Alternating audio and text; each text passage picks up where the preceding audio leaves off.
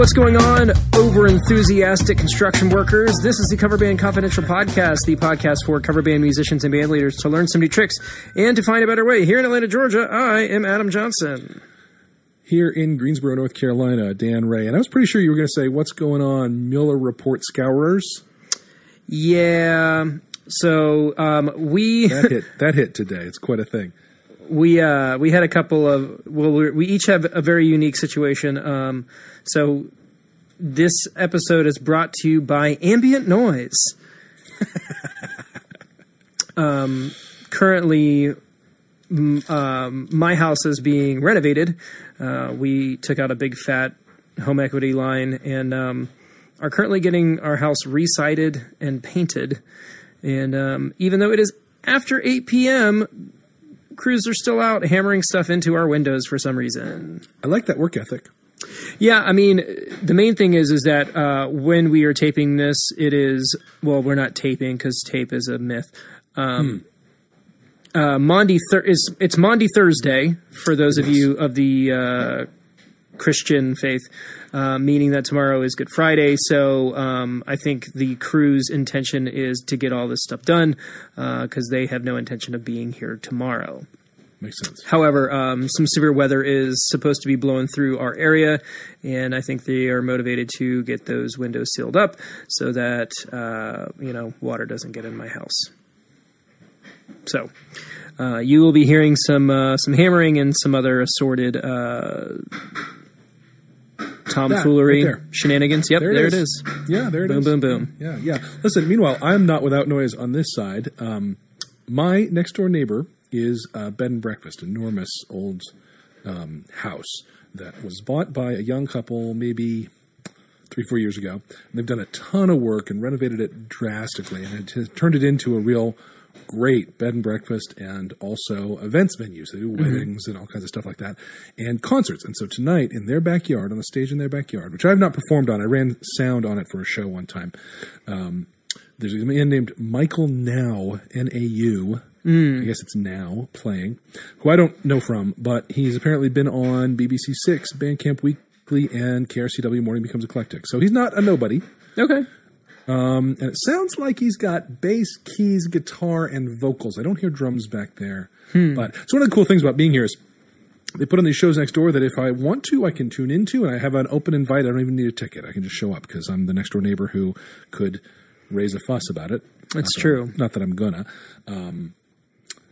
Or I can turn on the TV, and it's never loud enough that I can't drown it out. So it's all good. So just to be clear, your neighbors are the people that run the bed and breakfast, not the bed and breakfast itself. It is not a sentient being that has befriended you. The bed and breakfast itself has a soul and is offended. Okay. I wanted to make sure the listeners were tracking. You know, we appear to be pulling in larger numbers via Facebook and also just based on our tuning innings. Yep.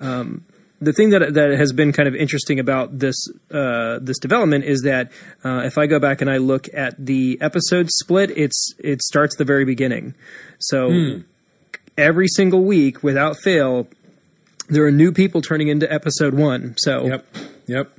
It's a good thing, you know. We're hoping that, you know, and I think the backlog is kind of working in our favor. You know, the binge quality of podcasts kind of lends people to be like, oh, well, I want to tune into this because now I have all this stuff to listen to. So totally. And here we are, episode 48, right? Yep. So that's like 48 chunks of 45-minute long pieces of content. That, you know, we invite you to binge. It's great. You know, it's interesting to see with the drama that happened over on that other Facebook group, we have had an influx of members that hasn't really slowed down, actually. No, that's the interesting part is that I'm not quite sure, you know, if you're listening and you'd like to explain how this is happening or what's going on, you can email us, coverbandconfidential@gmail.com. We'd love to hear it. Or you can just drop us a line on the old Facebook page. Yep.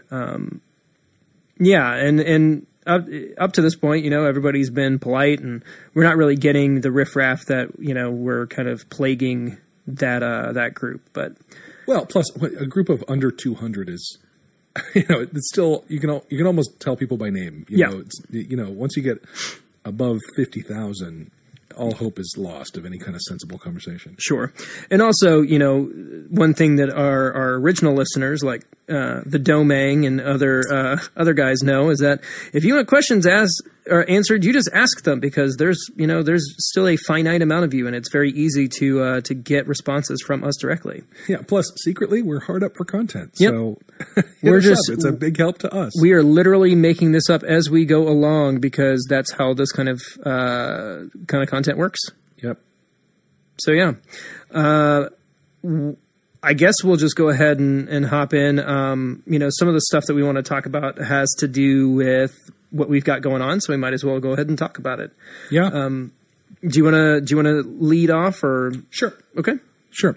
So, regular listeners will know, and new listeners will not, that I have had a standing gig at a brewery in town here that is to do a live music Name That Tune pub trivia game that I basically invented, and I'm open to licensing it at a very reasonable or zero fee. Just talk to me about where you might want to do it, and I can tell you a little how I do.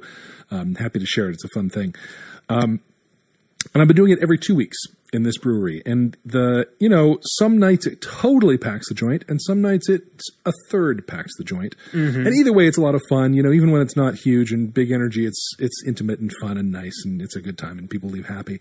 And I've been talking to the owner of the place. I approached him to support one of his bartenders who really wanted to put a music program together there. Performers coming in on Friday nights to play. And she sort of didn't know how to talk to him about it, and she didn't really have any contacts in music and the scene locally, didn't really have any idea. They had before a bartender who was also a musician and who kind of booked his buddies playing sort of crummy originals over in the corner. Mm-hmm. And it never really picked up an audience, and it just cost him money, and he canceled it after a while. So we were coming to him to sort of say, look, if we brought in the prominent names around here and had them sort of on rotation fairly frequently and had it regularly, like weekly, really, no kidding, weekly, and built an audience around it, would you be game to try that with us? And he said, yeah, if we approach it like that, then fine. And so we did that. And in that same conversation, I asked him for a raise for the trivia, because I was getting $50 a time, and it just was not covering my cost, because it was an expensive thing to prep for, frankly. Yeah. So we went to $100 for it. Okay. So after the last one, he approached me on Facebook, which is how we talk, Facebook. Oh, okay. And said, except for that, we sat down and had a meeting about that whole conversation I just relayed. But mostly we talked on Facebook. He said, I'm worried about the times when there are few people there. I'm worried about people leaving disappointed. What do you think about going down to every 4 weeks instead of every 2? So once a month. Roughly. Yeah, roughly. And he and I have had a conversation that was very much about, like, him being clear that I understand the purpose of live music in a taproom environment is to sell beer. Yes. Right? That I'm under no pretense or illusion that he is a patron of the arts and that he's going to fund, music that isn't giving him a return. Correct. Right? He's clear that I'm clear about that. So this message was funny to me, and it sounded like there was something else afoot. Okay. Because people leaving disappointed just isn't a thing. And if he hasn't actually been around for any of these shows, but nobody's leaving my show disappointed. Everybody's, even if there are only a few of them, they're happy they were there and they had a good time, and it was a small, quiet, intimate affair. And leaving disappointed is just not a thing he needs to be worried about. So I replied and I told him that, and I said, but I do imagine there have been some nights where you haven't recouped your cost on it, and I'd certainly want to talk to you about that. Yeah. And he came back and said, well, yeah, that is a concern, and, frankly, part of what I'm thinking about. And in the course of our conversation, it worked out that for him, a break-even night is 20 bodies in the room. Okay. Which, looking back on it, I really should have gotten clear with him when we had that meeting. Yeah. If he has a measure that is our measure of success, it was a failure on my part to leave that meeting not knowing clear that about information, right? Sure. Yeah. So I said, got it, 20. Okay, I can work with that. And I came to the next one. I guess we had this conversation before the last one I did. Okay. Went and did the last one. And, now that I know 20 is a number to hit, I'm looking around the room at the peak of where the room is in the night, and it's 14. And 14's pretty full for that space. 20 is actually quite a lot in that space. Yeah. And so the next morning, I hit him back up on Facebook and said, okay, look, I did 14 last night. I think I've maybe only hit 20 2 or 3 times. So I completely get the concern. The question is whether backing down to every 4 weeks would double our audience, or if that would just dilute whatever momentum we've got. Sure. And I really don't know the answer to that, but it seems like it's worth experimenting with. So let's schedule the next one for 4 weeks out. And we'll just see what we get. We'll advertise it like it's a big event because it will be rare enough that it will be, and just see what we get. And he said, "Great, sounds good." So that next one is scheduled for May 1st. Now he actually just reached out to me and wants to change it up so that we're doing music every second Wednesday and pub trivia every fourth Wednesday. So it's like he wants to push me back a week, just for scheduling consistency, which is fine. Yep. But here's the reason I wanted to share that with you is because I now have a relationship with this guy where, and I've had to do it twice to make sure he knew it. But I now have a relationship with him where he, I think, finally fully gets that I understand his business need. Yeah. And that my intention is to fulfill that business need. And my having an every 2 week gig is not more important to me than the success of it as a business endeavor. Right. Now, between you and me and our 160 something people at first count, 230 as of this week, actually. Yeah, so very good. Keep it moving. Just keep it moving. The fact is, doing this show every 2 weeks has been a real pain in the neck. Yeah. It's been a lot to prepare for. So, well, yeah, because you're doing different decades basically every week. Oh, completely different. And you have set the limit on yourself that you are not going to retread material. I have broken that. But mostly, there have been some nights that have been a lot of retreads. But for the most part, I'm trying to keep it to less than half. So that's a self-imposed sort of standard that I'm putting on myself, that I'm not going to just completely redo. This is going to be new material, and it's going to expand my repertoire, and it really has done that. But the point is that prepping a whole new 2-hour show every 2 weeks has been intense, and I have really no problem at all backing it down to once every 4 weeks. It's completely fine with me. The moral of the story, what I want to have you take away from that is that a lot of times the real business relationship, the real business interaction between a booker and an artist is in the unsaid. Mm-hmm. They'll say things like, "Do you have a draw?" Yep. Right? But if you get inside their head, what they're thinking is, there is a certain number of bodies in the room that I can reliably count on will at least pay me back what I'm paying this artist. And, he wants to have music there. He wants to be that kind of place. It just has to not cost him money. Right. And if it turns him a little profit, that's also great. Sure. And I think a lot of venues are like that. Music is part of what they want to do. It's just, if they go in the hole on it, it's not sustainable. Sure. I mean, that's how businesses are run. Exactly. And it's not, and this is definitely not something that is unique to where you are. No. In my little closed acoustic gig mafia group, there was a conversation that, the venues are starting to drop live music, or they're shutting down altogether.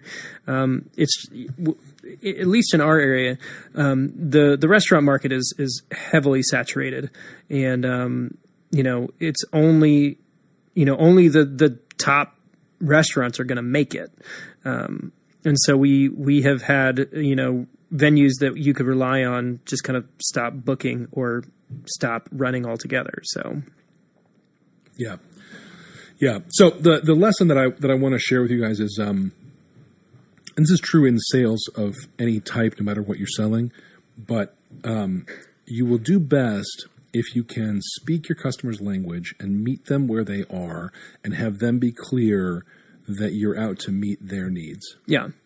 When I was unemployed a few months ago and interviewing for jobs, one of the things I made sure to have the people I was interviewing with understand was that if I'm going to be reporting to them, I consider it part of my job to really understand what they're on the hook to deliver. Yeah. So that I can make sure that my work is trending toward them delivering that. Mm-hmm. And, it's the same thing here. I'm a good performer. I'm going to come in and I'm put on a great show. The people who are there are going to love it. But I want that venue to know I'm there to make them money. Yeah.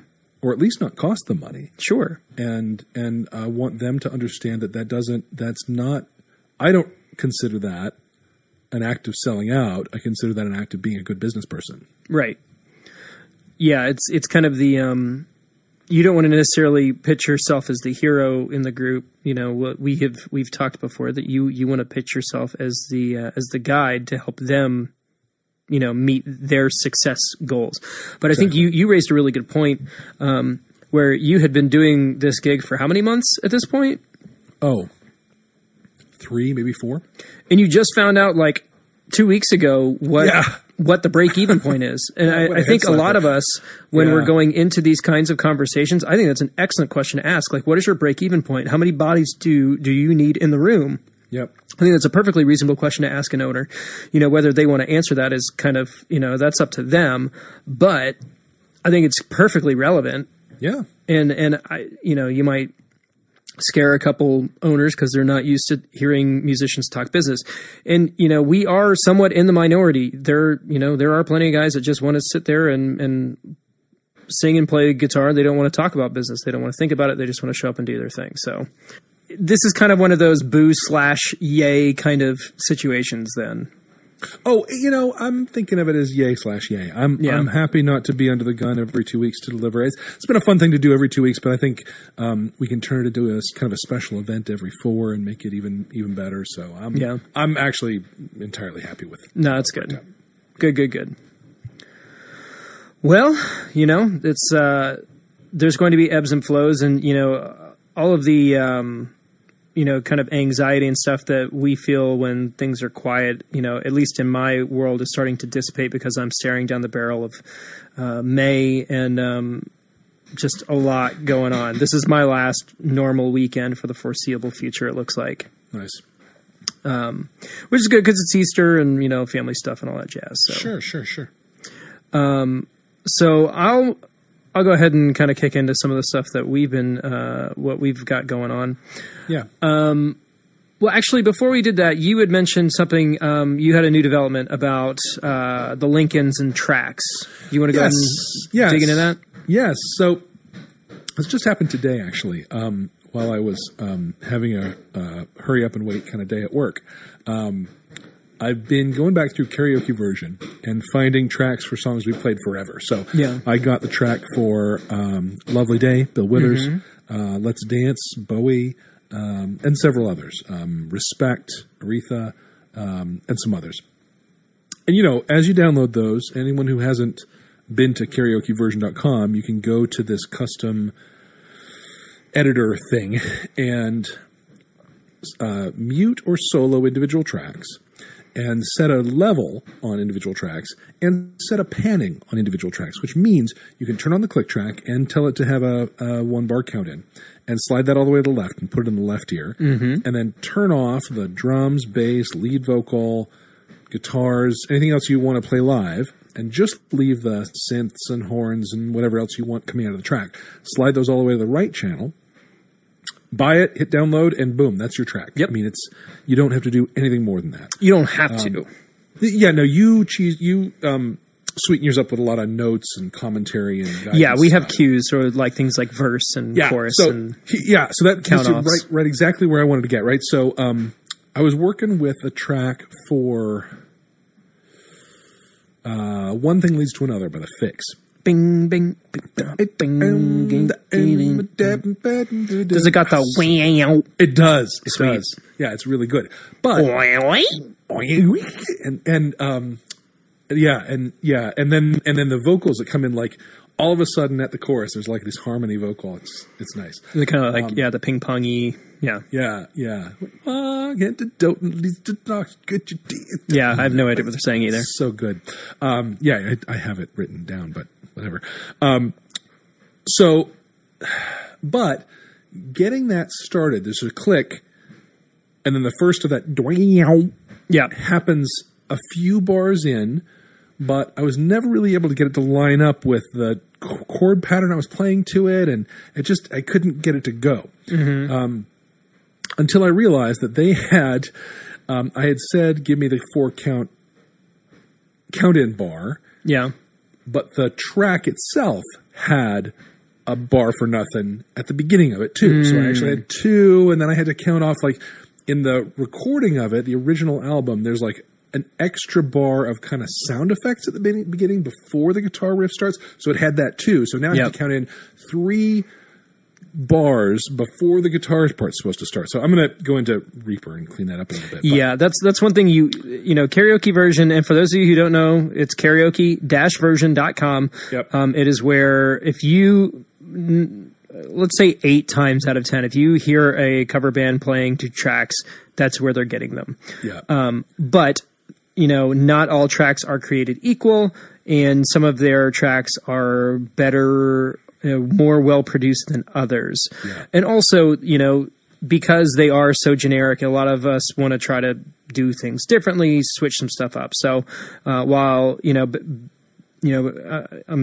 dating myself, but in my day, karaoke version didn't have the mixing function. You had to download those bad boys one at a time. Yeah. Yeah. You also can download them as separate stems, individual tracks. Mix it yourself. Yeah. It's that was, like I said before that was the only option. So, right.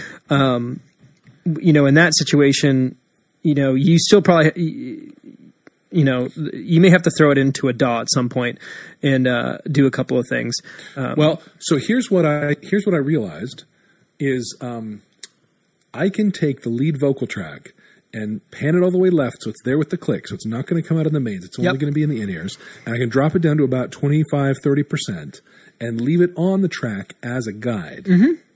And so that was the epiphany I had today, and I started building a few of those, and suddenly was not lost at all. Yeah. Listening through to them and imagining myself playing with them, I was totally clear at every moment exactly where I was supposed to be. It was amazing, game changer. The only trick will be to see if I can sing them my way without being influenced by the Eastern European person doing an impression of Aretha Franklin in my left ear. Right. It could be a challenge, but it certainly makes the track a lot easier to play with if you have the lead vocal as a secret internal guide track. Sure. Yeah. What I typically do is, especially because I'm adding cues for song sections, is I'll mix the track the way I want it on a karaoke version, download it, and then just download the lead vocals individually. Mm-hmm. And I'm using that basically to set the template of where all those cues are. Mm-hmm. But occasionally for things like you're talking about, you'll leave them in on the cue side so that, the musicians can hear it, but the crowd can't. Right. The biggest, I guess, most flagrant one that I have is we do "Let's Go Crazy" by, His Purple Holiness. Yeah, you sent me that track. And so on that one, that opening part is the Dearly Beloved is, it's an integral part of that song. So we leave it in. But because the keys are being played kind of not to a click at all, really,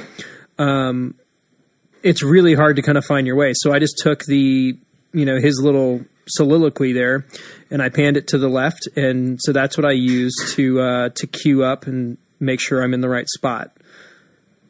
When I listened to that, I didn't understand the panning that I was listening to. So the keys are from the track and they're coming out the mains. They're part of the track you're playing to. Yep. And then Prince's vocal is in the cue track. Yep. I see. So that's just for me. I see. Yeah, I wondered about that.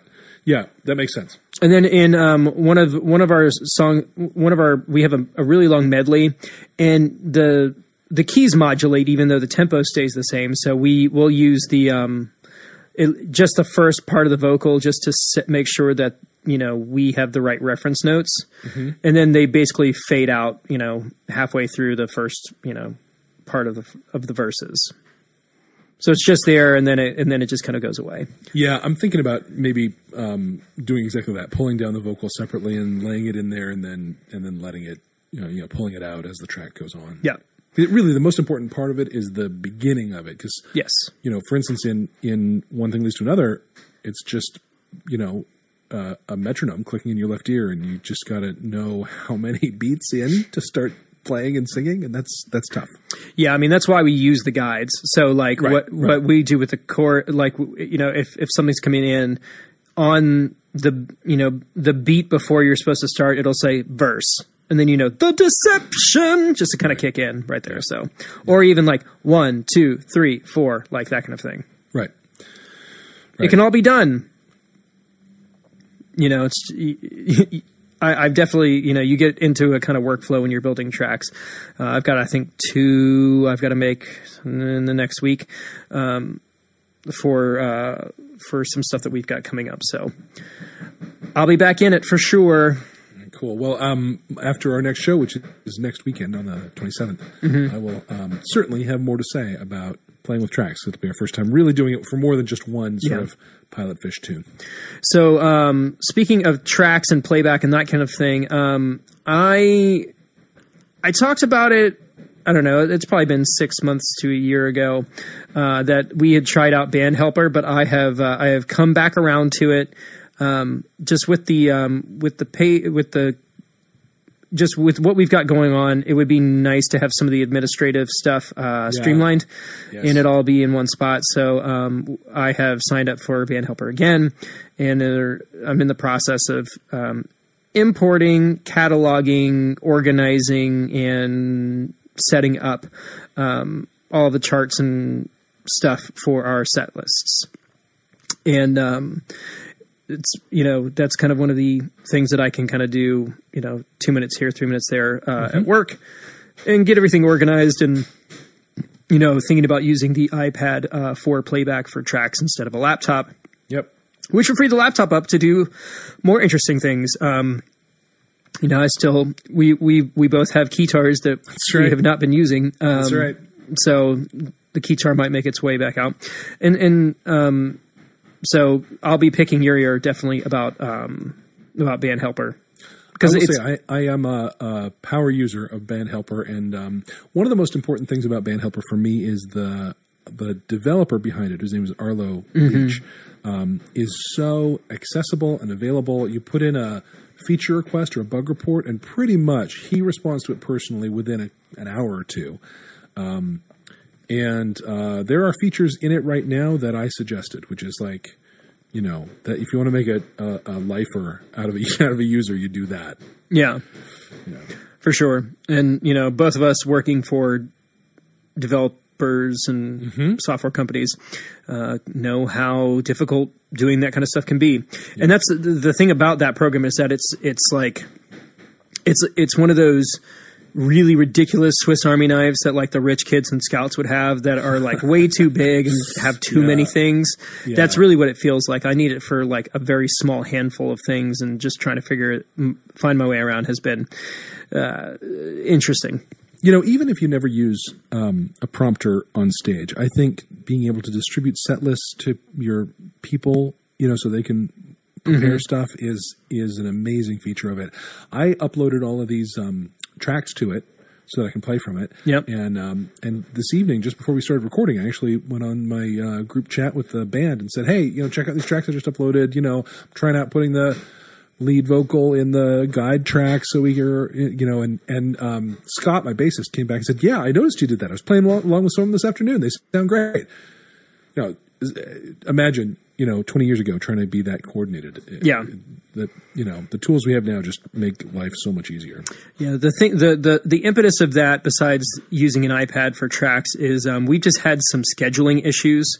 And one of the things that Band Helper has is is a scheduling thing that Yep. sends emails out that require responses, and it'll do SMS notifications and reminders and things. And we just had a couple things fall through the cracks, and I was just like, enough's enough. Let's go ahead and streamline this. Let's get familiar with it. And let's go ahead and start using it, because, if we are going to, in fact, be this agency and have this rotating cast of players doing these gigs, then we need to have the flexibility to, but also the, administrative firepower to make sure that all the spots get filled and all that jazz. Totally. The other beautiful thing about that app is that you can, if you buy enough seats, you can give one to each of your sort of rotating cast of characters and then put them on different shows and set lists, and they'll be able to see just the stuff that's relevant to them.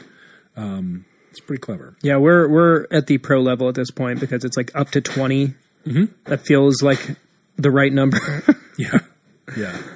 For this current situation. So, yep. The other thing you can do with it has the ability to do different projects within your account. So I have a project for the Clanky Lincolns, and I have a project for Acoustic. And the material, the repertoire in them can be shared between them or can be unique to one or the other. Yeah, I'm going to have to look into that, because I dumped everything out of my OnSong library into there, and it's really a slog to try to figure out what's what. What's going to be your best friend is batch changing inside the song interface. Yep. I've been doing that, adding tags in that whole deal, and smart groups and that kind of thing. Yes, so. yes. It's an amazing app. It really is well done. It's really well done. Very comprehensive. My current concern is that the iPad I have may not be strong enough to run the whole deal as well as it needs to. I don't think it takes too. I don't know. You have to experiment, I guess. I don't. Yeah, I'm. Because I'm still putting content in and syncing a lot. I had like 4 or 5 instances today where it locked up on me, which is no bueno. No, that's not great. So, anywho, so we were talking about instrumentation and stuff, and doing things we weren't, we haven't been doing, like playing guitar. Part of what I've got coming up this coming weekend is that kick off my whole gigging season with 3 shows in 3 days with 3 bands. Friday night is members only's triumphant return to a venue that we played in January. Saturday I'm playing at the Brave Stadium at the Roxy Theater for an event there with another band, and then I'm playing Sunday morning doing some worship music. So the band on Saturday is a group called Saved by the Band, and friends of mine, played in other projects with them, and their material overlaps with our material a fair amount, but not, completely. And so their guitar player reached out to me and said, "Hey, I can't fill this date. Can you play it?" And I'm like, yeah, I think I can do that. So, I got the material and I've been working on it kind of little by little, and then went to Disney World, and our first rehearsal was the week that I came back. So I had 3 days back from Disney to do any sort of shedding and be ready for this rehearsal. And I don't know what, I just don't think my head was in the game. And I was like, I don't know this stuff as well as I could, but I can get through this rehearsal. It's not going to be a big deal. You're a guitar player, you're a professional or whatever, your talent can get you through this rehearsal. And it became very abundantly clear about, a quarter of the way into this rehearsal that I was not prepared. And as a person who is a perfectionist and a very self-critical person, I was really in a terrible headspace about it. I started noticing, they were making eye contact with me, and they were frustrated, and that made me even more frustrated. It was not a good scene. And, I made it through, and I was able to, I feel like I was able to convey to them that I had critically listened to all of the material and had gone through the process of, picking parts out, but I didn't show up prepared. Like, I didn't go and I didn't play the songs as well as I could have. And I brought the wrong gear. The guitar that I brought just wasn't cutting it, and I was playing through another person's amp, and it wasn't dialed in the way that I liked it. And so like my guitar sounded bad and my playing was bad, and I feel like the guitar sound made my bad playing more obvious, and it was just this whole thing. Actually, after that rehearsal, I feel like I either texted or called you, and I was just like, dude, I completely just blew this. You did. You texted me. Yeah. And we've all been in those situations where, you know, we let somebody down and in a way kind of let ourselves down. And I beat myself up relentlessly about this whole thing. Because you know, as musicians and as professionals, we are only as good as our reputation.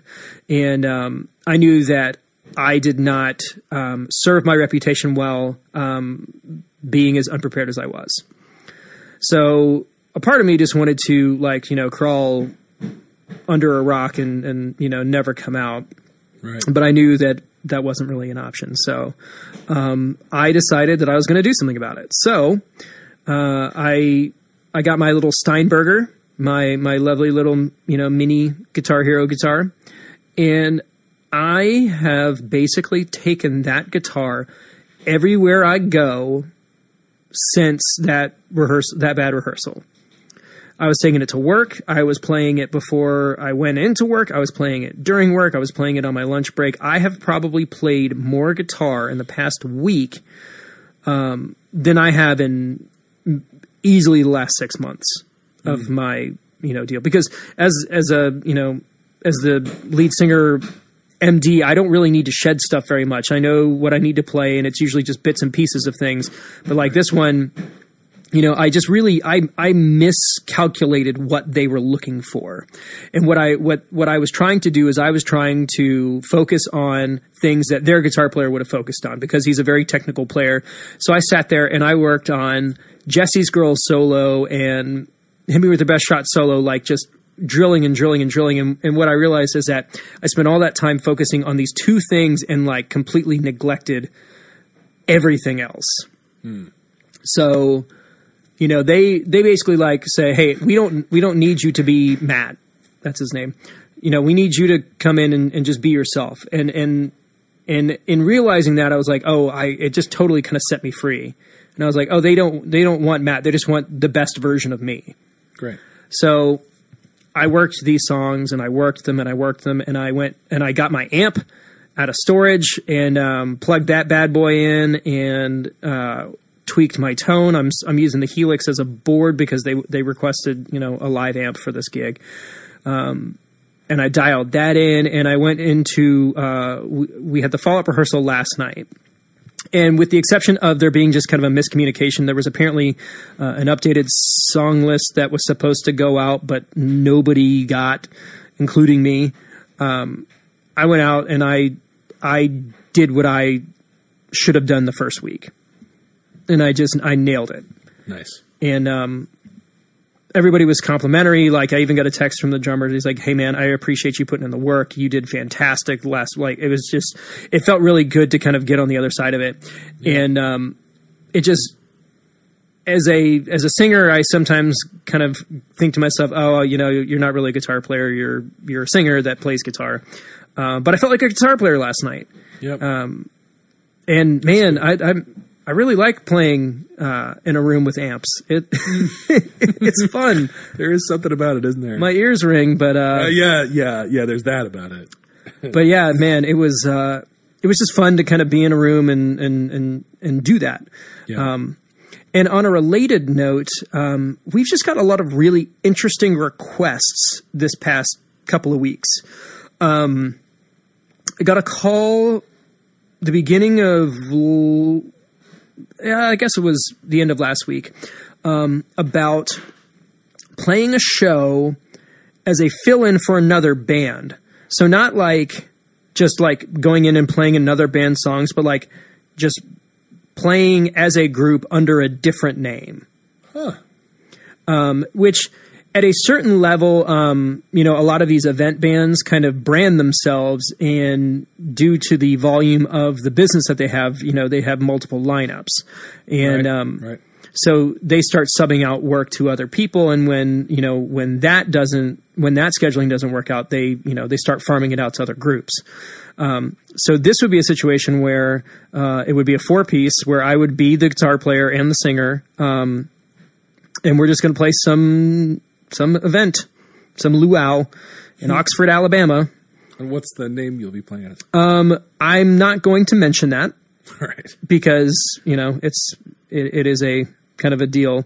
That being said, I am going to advertise it under the ATL Party Band's banner and probably the High Class Party Band banner. Sure. That were set up in a different configuration that isn't, members only jackets playing private events. Yeah. That's just better promo for us. Yeah.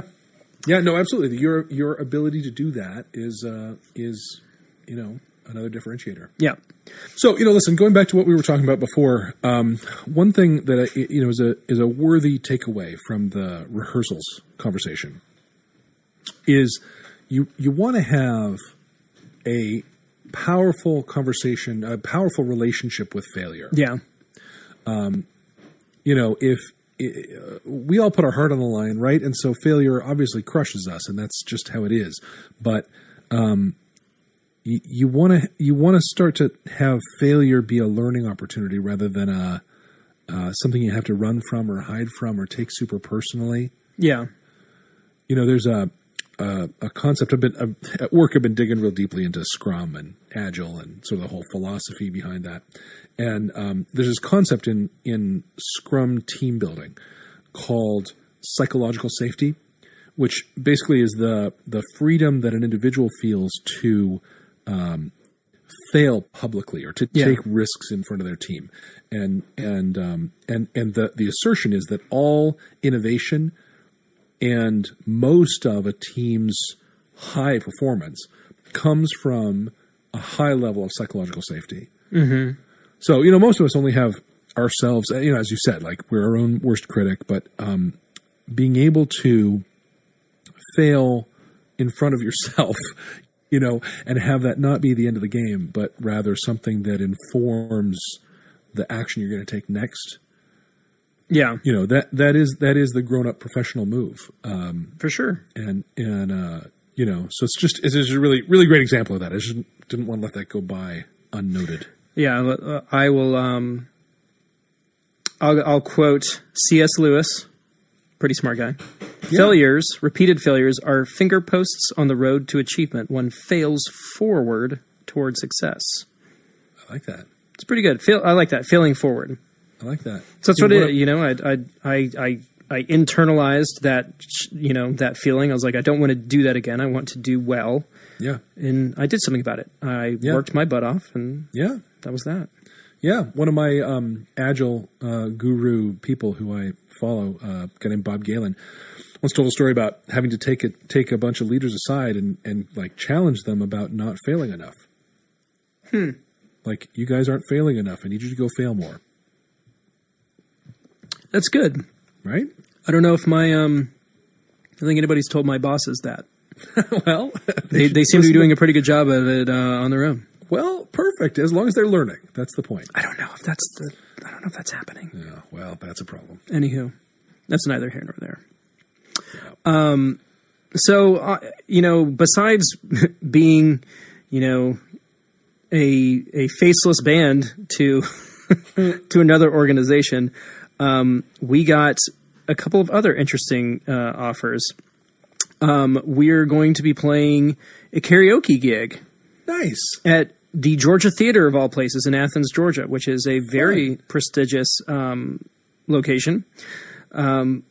It was just kind of by happenstance that they asked us, and then they were like, can you do karaoke? Now, I don't know what their expectations of the evening are. We're going to do what we can to accommodate what they are looking for. But my concern is as follows. It is for the Georgia Mock Trial Association. And so mock trial would insinuate that it's not a real trial, and that it is for high schoolers. Yes, I did it. So, as a high schooler at an event from with a bunch of different people from other schools in your state, would you sing karaoke on a big stage in front of a bunch of people with a live band? Well, you're asking the wrong guy. I absolutely would, but I'm a complete weirdo. So, Right. Yeah. That's what I'm concerned with, is that I don't know if we can provide, or I know that we can provide what they are asking for. I just don't know if we are going to get the buy-in from the audience that they are anticipating. Well, I would say that mock trial people tend to be performers. They tend to be actor types. But on the debater side of actors, so nerdier, thinkier, sort of logic-y type people, but performers. And, I bet it'll be the same as most any sort of karaoke thing where you'll have 3 to 6 people who completely monopolize the opportunity, and then, most people just sit and watch. Yeah. On our end, we're trying to kind of mentally kind of prepare for a gig like that, because inherently, you're playing the same show. It's just there's no singer, and your job is to kind of help them along. Right. Yep.